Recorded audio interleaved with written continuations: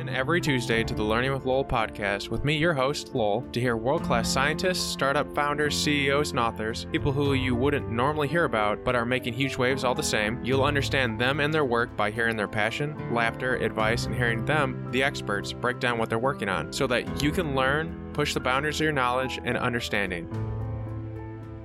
Today we are joined with Natalia, CEO and founder of Axion Systems. Axion Systems is principally about making space more accessible with the use of microsatellite platforms using their technology, which is a type of ion propulsion system. They have a wide range of advisors and people helping them out, a huge team. I asked them who are they looking for? So if you want to hear specifically what type of people they like to hire from, stick to the last half of this. But I will tell you right now that they're looking for microfluidics and electronic engineers. So if you know anyone like that, please send Natalia a message. But in this episode, we get to see why she formed her startup, when she knew it was right, just a really good sense of who she is as a person, what she's building, where the passion comes from, and that type of thing. So I think if you want a little case study, a little sample of what it's like to build a space propulsion technology startup out in Boston, I think this is it for you. Separate from what you're working on, this is a question I always like to ask people because more often than not, when people learn about someone, it's always just business side and business facing. So I'm curious, when you're not running a business or building something that's really amazing, what are you doing? What's something that you're nerd level passionate about? For me, I'm pretty excited about bees. So, but what's your thing? Yeah. By nature, I'm just a very curious person. So I'm always learning about a ton of different things, but that kind of means that I go an inch deep and a mile wide into all sorts of stuff. So I've been taking a class on the programming language Go, or Go. I try to stay up to speed on quantum computing and seeing where that's going to head, and then also the kind of neuroscience side of AI. So, what is intelligence, or what is consciousness? What are emotions? So those are things I like to read up on and ponder. But I'm kind of all across the board. Mm-hmm. Is there a particular way that you learn about those things, or is it just journal articles and the New York Times and news outlets? I take online classes sometimes. Right now, I'm only taking one on business contracts because I needed that for work. But typically reading books, listening to books, and then I live in Boston, Cambridge, where the top researchers in many of these fields live. So I just talk to them and go to their talks and things like that. Yeah, I was out in Boston a couple months ago, and just a random, almost unplanned event. I just wanted to see if I liked the area. There's tons of stuff going on all the time. I think that's one of the benefits of the Boston area. So you can be surrounded by people who kind of encourage you to learn a lot. So I feel like that's a great location to be the type of person who likes to delve in and go wide on things. Yes, exactly. What was this is a question I usually ask later, but since we're on the topic, what was the last good book that you thought really captured this the source material really well? So yeah, what's the last good book? That's kind of a clunky question, but yeah, the last good book you read. I think his name was Jeff Hawkins, and I'll have to check on that. But that one was a lot about what is intelligence. And there was one research study he talked about that I think the participants had lost their sight. And they were able to somehow, it was a while since I read the story, but they were able to somehow use their tongues to process what was normally, optical sensory input, and they could actually see a picture of what was being presented to them. And that just made me realize we have these, lofty notions of what our brain is doing and what intelligence is, but really there are a handful of sensors and then the neural networks connecting them, and so I feel like we're getting closer to kind of cracking that question of what intelligence is. But that book had a lot of interesting insights. It sounds fascinating. I have to pick that up. What was the name again? I'm sorry. I think it was called On Intelligence. You can picture the cover. It's blue with black and white writing. Jeff Hawkins, I think. Hmm. That sounds When we fascinating. fact check me, we can look that up. Yeah. Yeah, that sounds good. So moving on to the next question I had is, at what point did you know or did you feel that you were going to be the type of founder that'd be giving TED Talks? And was that ever really a part of your plan, or was that you saw an opportunity and you started like going into it? I'm just curious, like when did you know that that was going to be something in your future, or is it, or did you ever see that type of thing coming? No, I never saw that coming. I did not think I'd start a company. I always thought I'd have a boss, and really now I have like 40 bosses. But I never thought I'd go down this path. But there was, the timing was right, and the technology was exciting. So here we are. Yeah, and then you had the second part of that question too, that I wrote some notes for that best prepared me to lead the company. I don't know if you Yeah. wanted to go Yeah, there. yeah. Okay. Yeah, definitely. If this makes it into the final edit, like I sent some questions ahead of time so we could have some thoughtful conversation around these huge parts. But yeah, what do you think has prepared you to be able to lead a company effectively?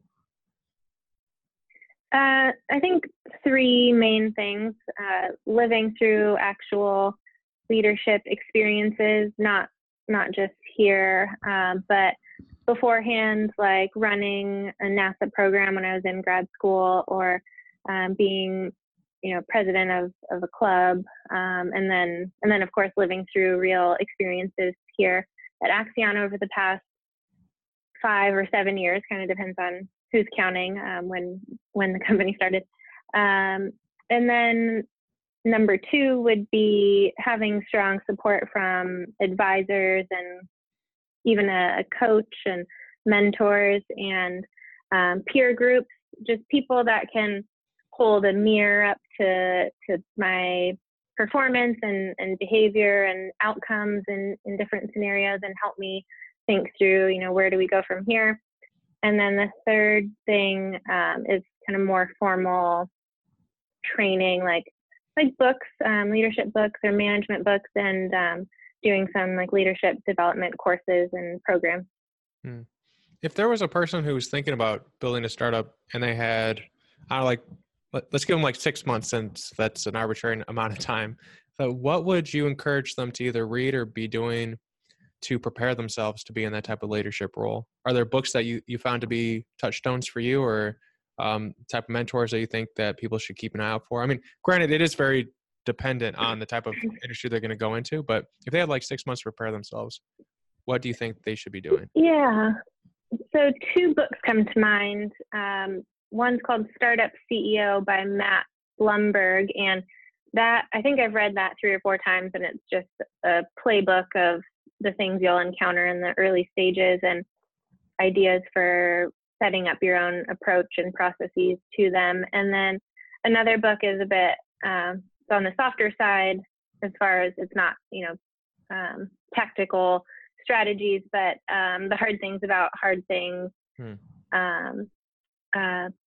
And that one, I've also read that one several times throughout Axion's life, and it changes for me each time. Like when I read it, it's by Ben Horowitz, and when I read it the first time, he's talking about how, at a certain point you'll feel really lonely and have no one to talk to, and that sometimes you'll want to throw up or cry or something. And I was like, okay, that's a bit dramatic. I don't think that's ever going to happen. And then I read it, 2 years later, I get it.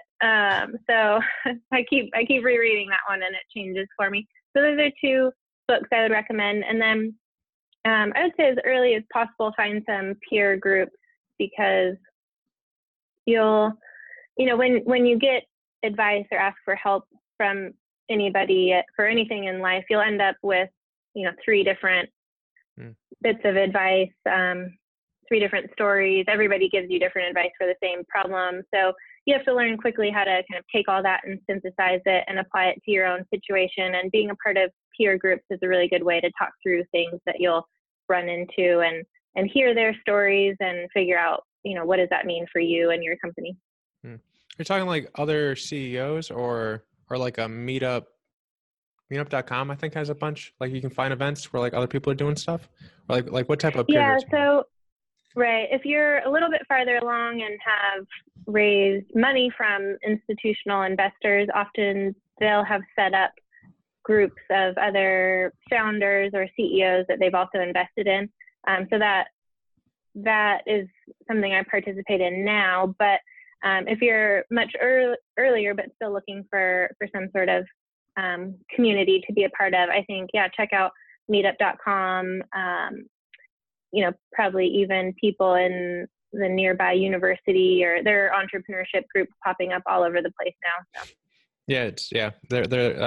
They're for anyone out there like who feels like they have to like do it in isolation, then definitely take that advice and find people to at the very least like bounce your ideas off of. I think the one of the concerns I've heard is that sometimes people feel like people are going to steal your idea, and it's like not everyone can do what you're gonna do. Like the way you're gonna execute an idea is like how it's unique. Like telling someone your idea and like asking for feedback, or like it's like the likelihood that someone's gonna steal it is, in my experience or like from what I've seen, very very very very very minimal. I don't know if you feel the same way, but I think that's like one of the reasons that people tend to shy away from being in peer groups. But and I haven't seen that really be the case. Yeah, I feel like people just inherently are split on that. People either guard their stuff or they are collaborators, and people, it's just, I don't even think it's necessarily specific to their idea or company. I think people just have that one mentality or the other. But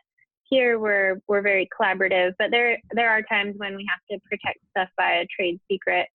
But I'm definitely I'm an oversharer maybe. Mm-hmm. One question before I move on to the next one we had. I'm curious, before you decided to found your company, was there like a checklist you went through in your head when you said like, okay, I have enough things in place for to do this? Or like, how did you know when you were ready, I suppose, is it a real question? Like, was there a litmus test? Was there a checklist? Like, how did you know when it was appropriate?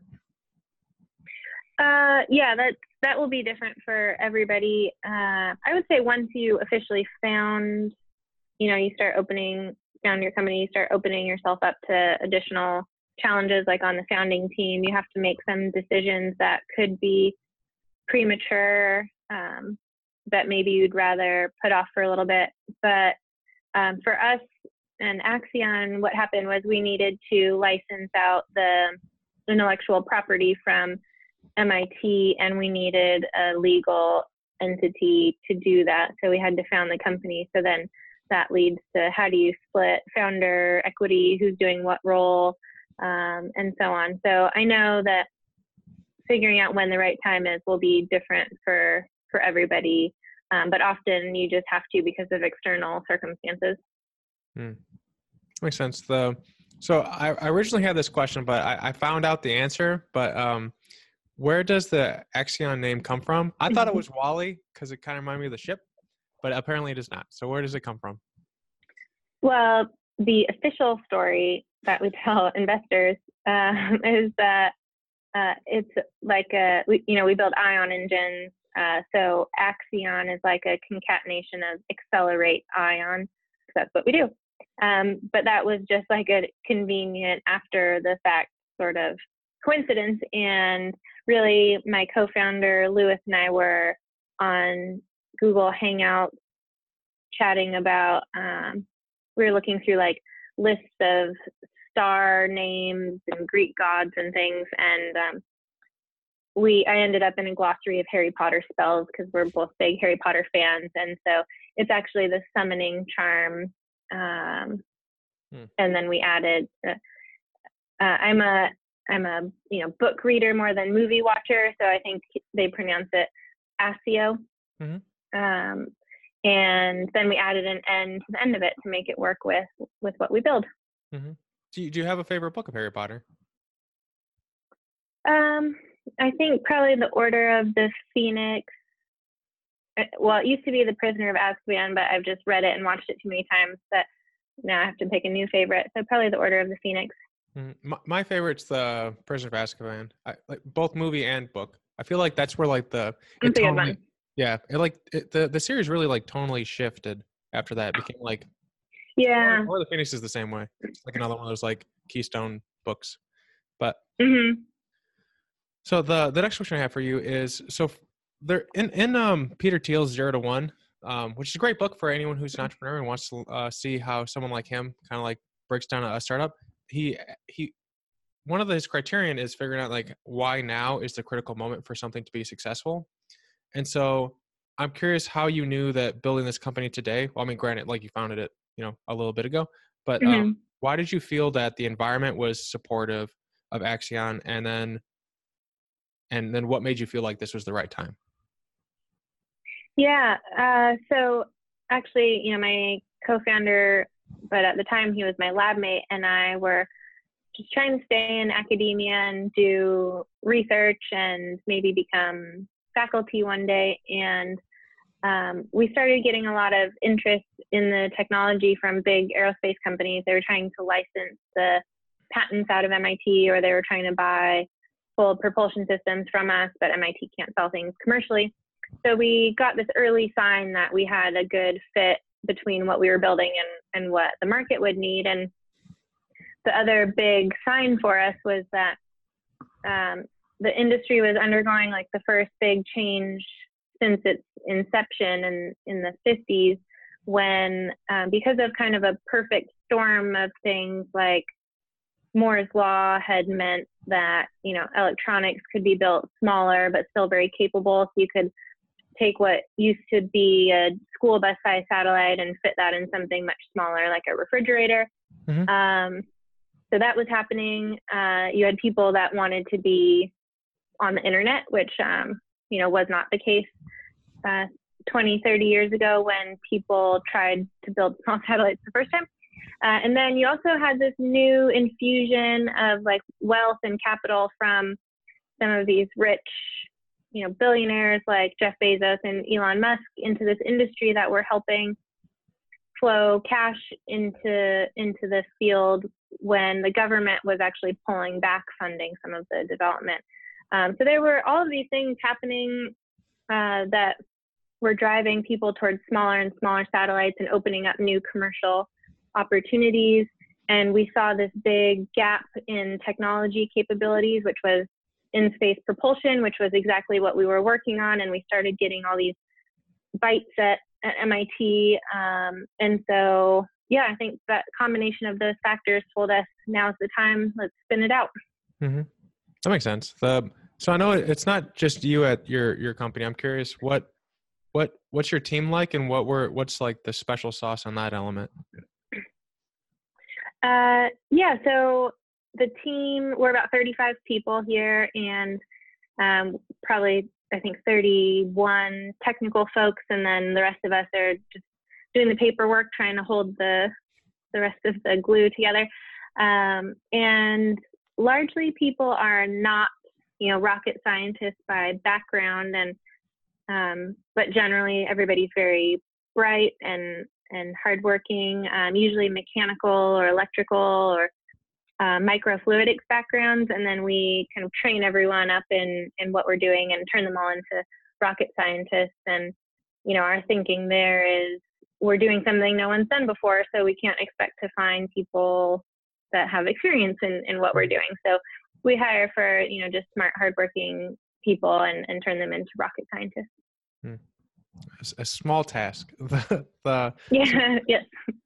So what in terms of your technology, I was reading that ion electrospray is like a key component of it. So as a two-part question, like, how would you explain what that is to a layman, and then what attracted you to it originally? Yeah, well, I'll answer the second part first. I knew I wanted to work on in-space propulsion for a long time. That has a longer backstory that we could get into, but so I knew I wanted to work on some kind of probably ion engine or electric propulsion. but I wanted to work on a new aspect of it. The existing electric systems have been around since the 50s and 60s. So I wanted to do, the next thing, and I got that opportunity, and, here we are. Mm-hmm. So, what we're doing that's different from those existing things, so different from anything that can propel a spacecraft around in orbit, ours is extremely simple. So that kind of translates into our systems being lighter and cheaper and less complex, more reliable. They're also very easy to manufacture in large batches, which is a very new concept to the space industry. Most things in space were designed to be built once, or maybe one per year. Mm-hmm. And then the last difference that I'll highlight is that our systems are very modular and scalable. So if your mission changes, or if you're building satellites of multiple sizes, you can still just adopt and buy one technology and then adapt it to your particular needs. So that's unique as well. Mm-hmm. So those are the differences, but then I could get into how it actually works if you'd like to hear that as well. Yes. Yeah, that sounds fun. Great. Okay. So ion engines, generally speaking, are a type of electric propulsion, which is different from chemical rockets, which are the ones most people think of when they think of satellite propulsion. But in both cases, they rely on the conservation of momentum. So you have to throw stuff out the back of the spacecraft in order to push it in the opposite direction. Mm-hmm. So chemical rockets, they combust gases and throw the products out the back of the nozzle. Electric systems use electrical energy to push charged particles out the back, in our case, ions. And so what we do is we extract ions from a liquid propellant, and we do that using an electric field. It's DC, it's fairly straightforward. An electric field to extract and accelerate ions from a liquid propellant. And because we use a liquid and not a gas like other ion engines, we don't need pressure vessels and valves and kind of complex machinery to handle a pressurized gas. And so our systems can be much smaller and simpler for these small satellites, like I mentioned. Mm-hmm. I think isn't Voyager run on an ion propulsion, or am I thinking of a different satellite? I feel like there's a satellite that's going really far away that uses ion propulsion to propel itself. Am I mistaken, or is? Yeah, so there have been several spacecraft that have used ion engines for interplanetary missions. You'd actually be surprised that many of them don't use any propulsion for those maneuvers, but instead they use gravity assist from Jupiter and things like that, or at least I was surprised to learn that. But yes, there are certainly ion engines on some NASA and other space agency missions to other planets. Yeah, well, I think when I was a young warthog, that I was reading that like the amount of propulsion that comes out, it's like how a piece of paper would feel on your skin. So like it's very light, but it builds up because like you're working in things can like on your website you have a video of a fun video of a space person sitting on one of the satellites throwing cans behind him or her, and like it's like the smallest things, but like it builds up to get where you need to go. It's not like the chemical rockets where it's like a big giant flame that like shoots it really fast. If I'm like remember. So let's take the electric and chemical systems. If you look at how much thrust they produce over time, you can end up talking about similar numbers. It's just how fast that thrust comes out at any given instant in time. So chemical rockets deliver a ton of thrust very quickly, which you need to be able to, launch and things like that. Electric systems are typically much lower thrust amounts, but if you integrate that over time, you can still accelerate a spacecraft to a pretty high speed. You just have to have the time available. Mm-hmm.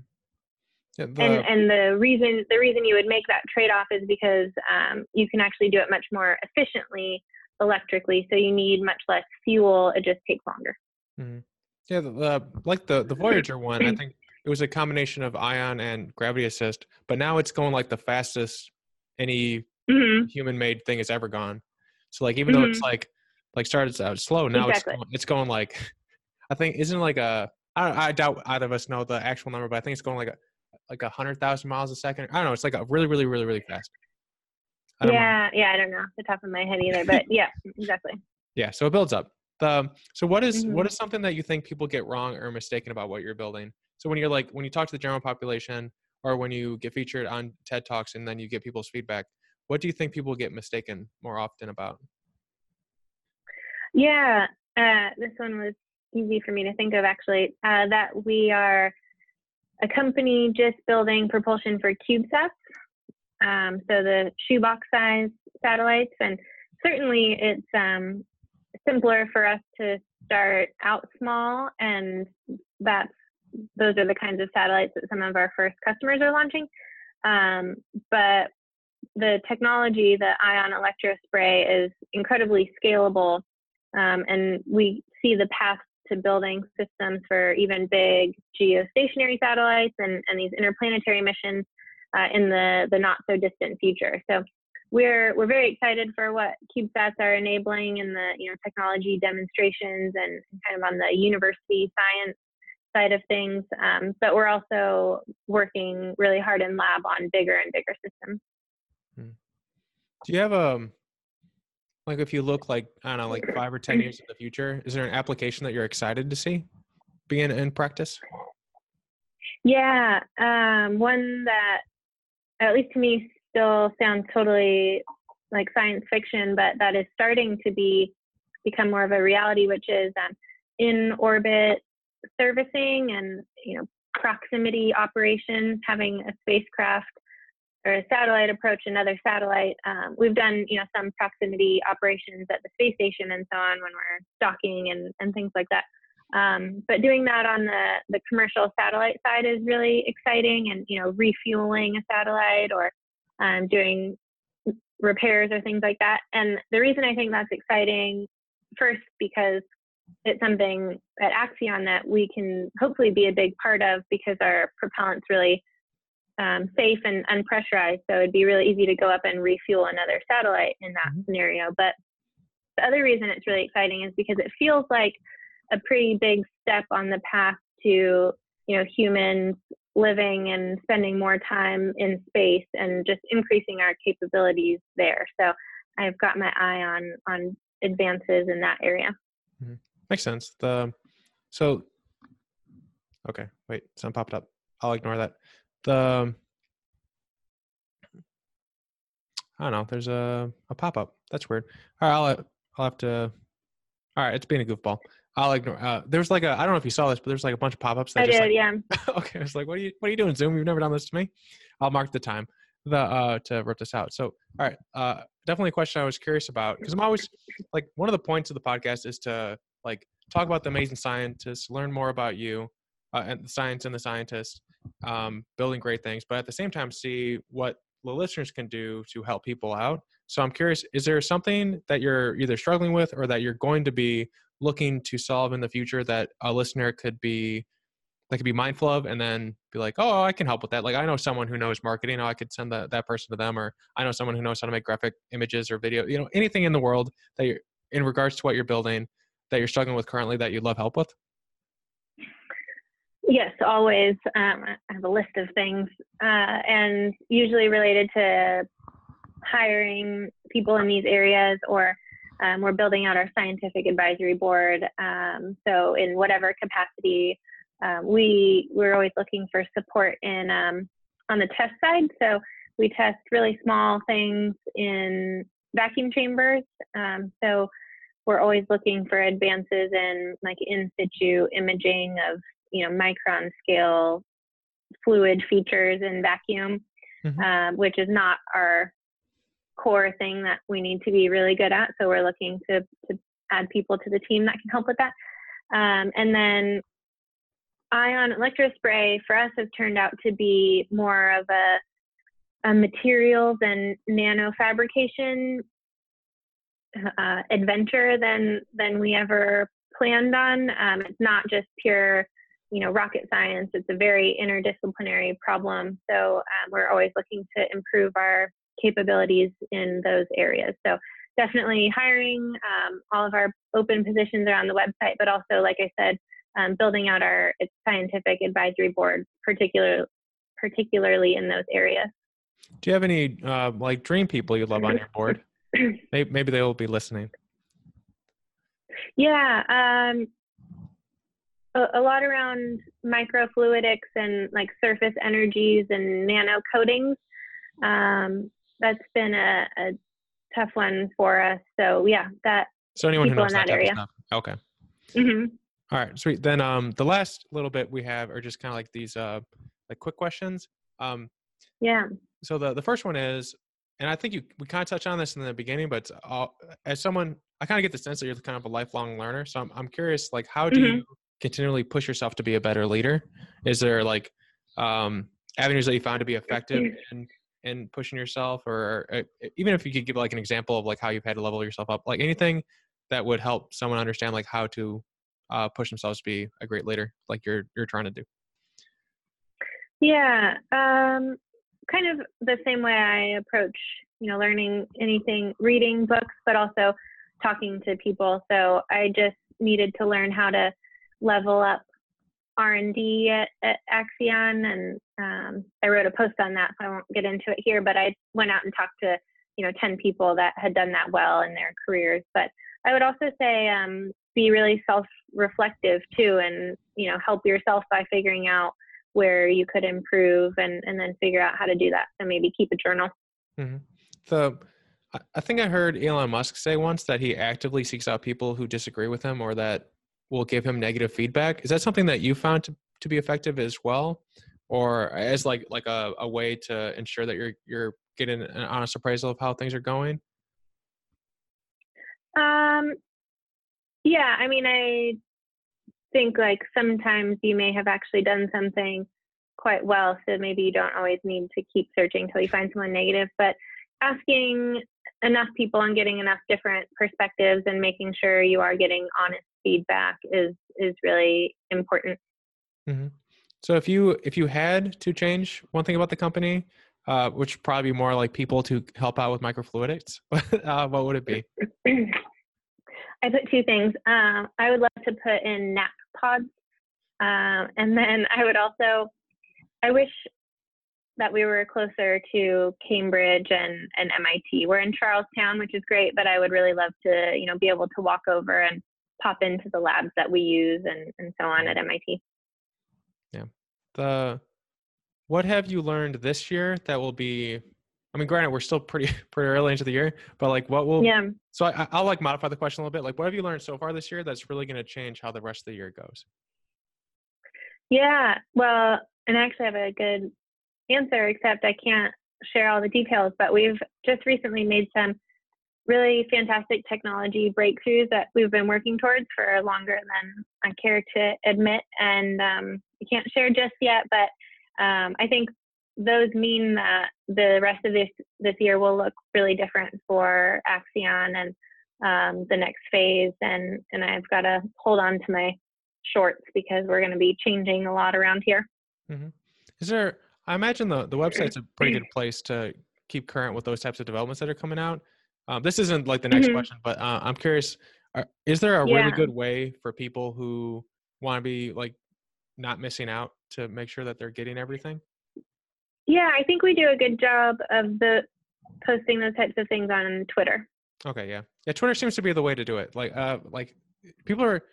That was one of the things that I was surprised by when I first started talking to like more and more people. That how often like Twitter is like a very effective way to learn about like really like far-reaching advances. Right. Yeah. So anyone interested in learning about science, like really like type in those sections in like the feed and you'll probably find people. But definitely like follow theirs. I'll include links in the show notes. But if you could point out one thing that you're proud of about your company, what would it be? Like, I'm sure there's lots of stuff because I mean it's kind of like your baby, but what's something that you're particularly proud of?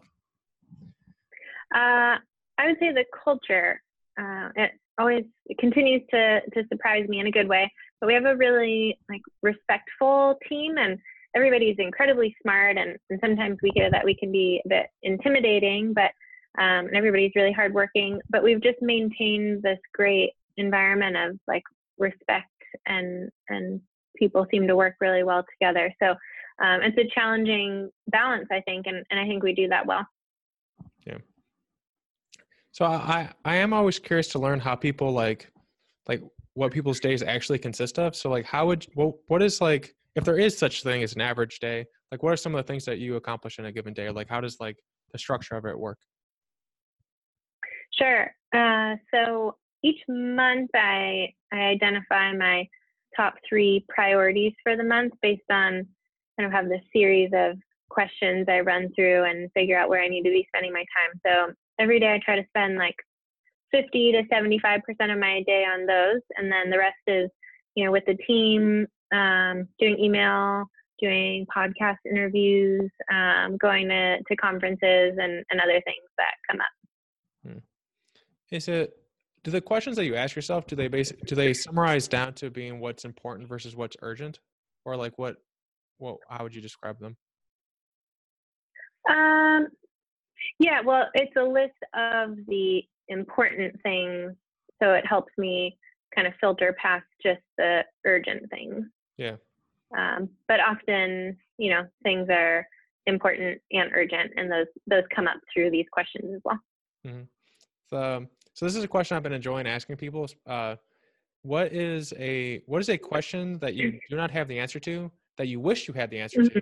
The kind of the example I give is that, so if the Big Bang has like a causational relationship with the universe existing as it exists today, if you were to go back and like stop that from happening, what would exist here with, in its stead? Like what would be here? And then if you were like go before the Big Bang, like what was there beforehand? I've been trying to talk to more physicists about this because it's an interesting question, because like it is, it does seem causationally related. So I'm curious, like how things would change if you took it out of the equation. But like, yes, it doesn't have to be like that. It could be like why do rats run left? I don't know. Or like why do crabs crab walk? It could be anything. But what's a question that you don't have the answer to that you wonder about? Well, I actually have a lot of questions like the one you just said. So one thing I think about more than I should maybe is if, let's say for a minute that there was no beginning of time, then what would that mean about life, our lives? And I'm going to use the word soul just for lack of a better word. But when we die, wouldn't that mean that something has to carry on? Because if on the bigger scale, there was no beginning or end of time, how could there really be on even the more granular scale? So sometimes I ponder that. Another question is, I wonder if our emotions are just like flukes in our wiring, and if they're not really necessary. Like creativity could just be a random variation in normal thought processes and so on, but we value it a lot. And so we tend to think that it's some skill we have. But those are a couple.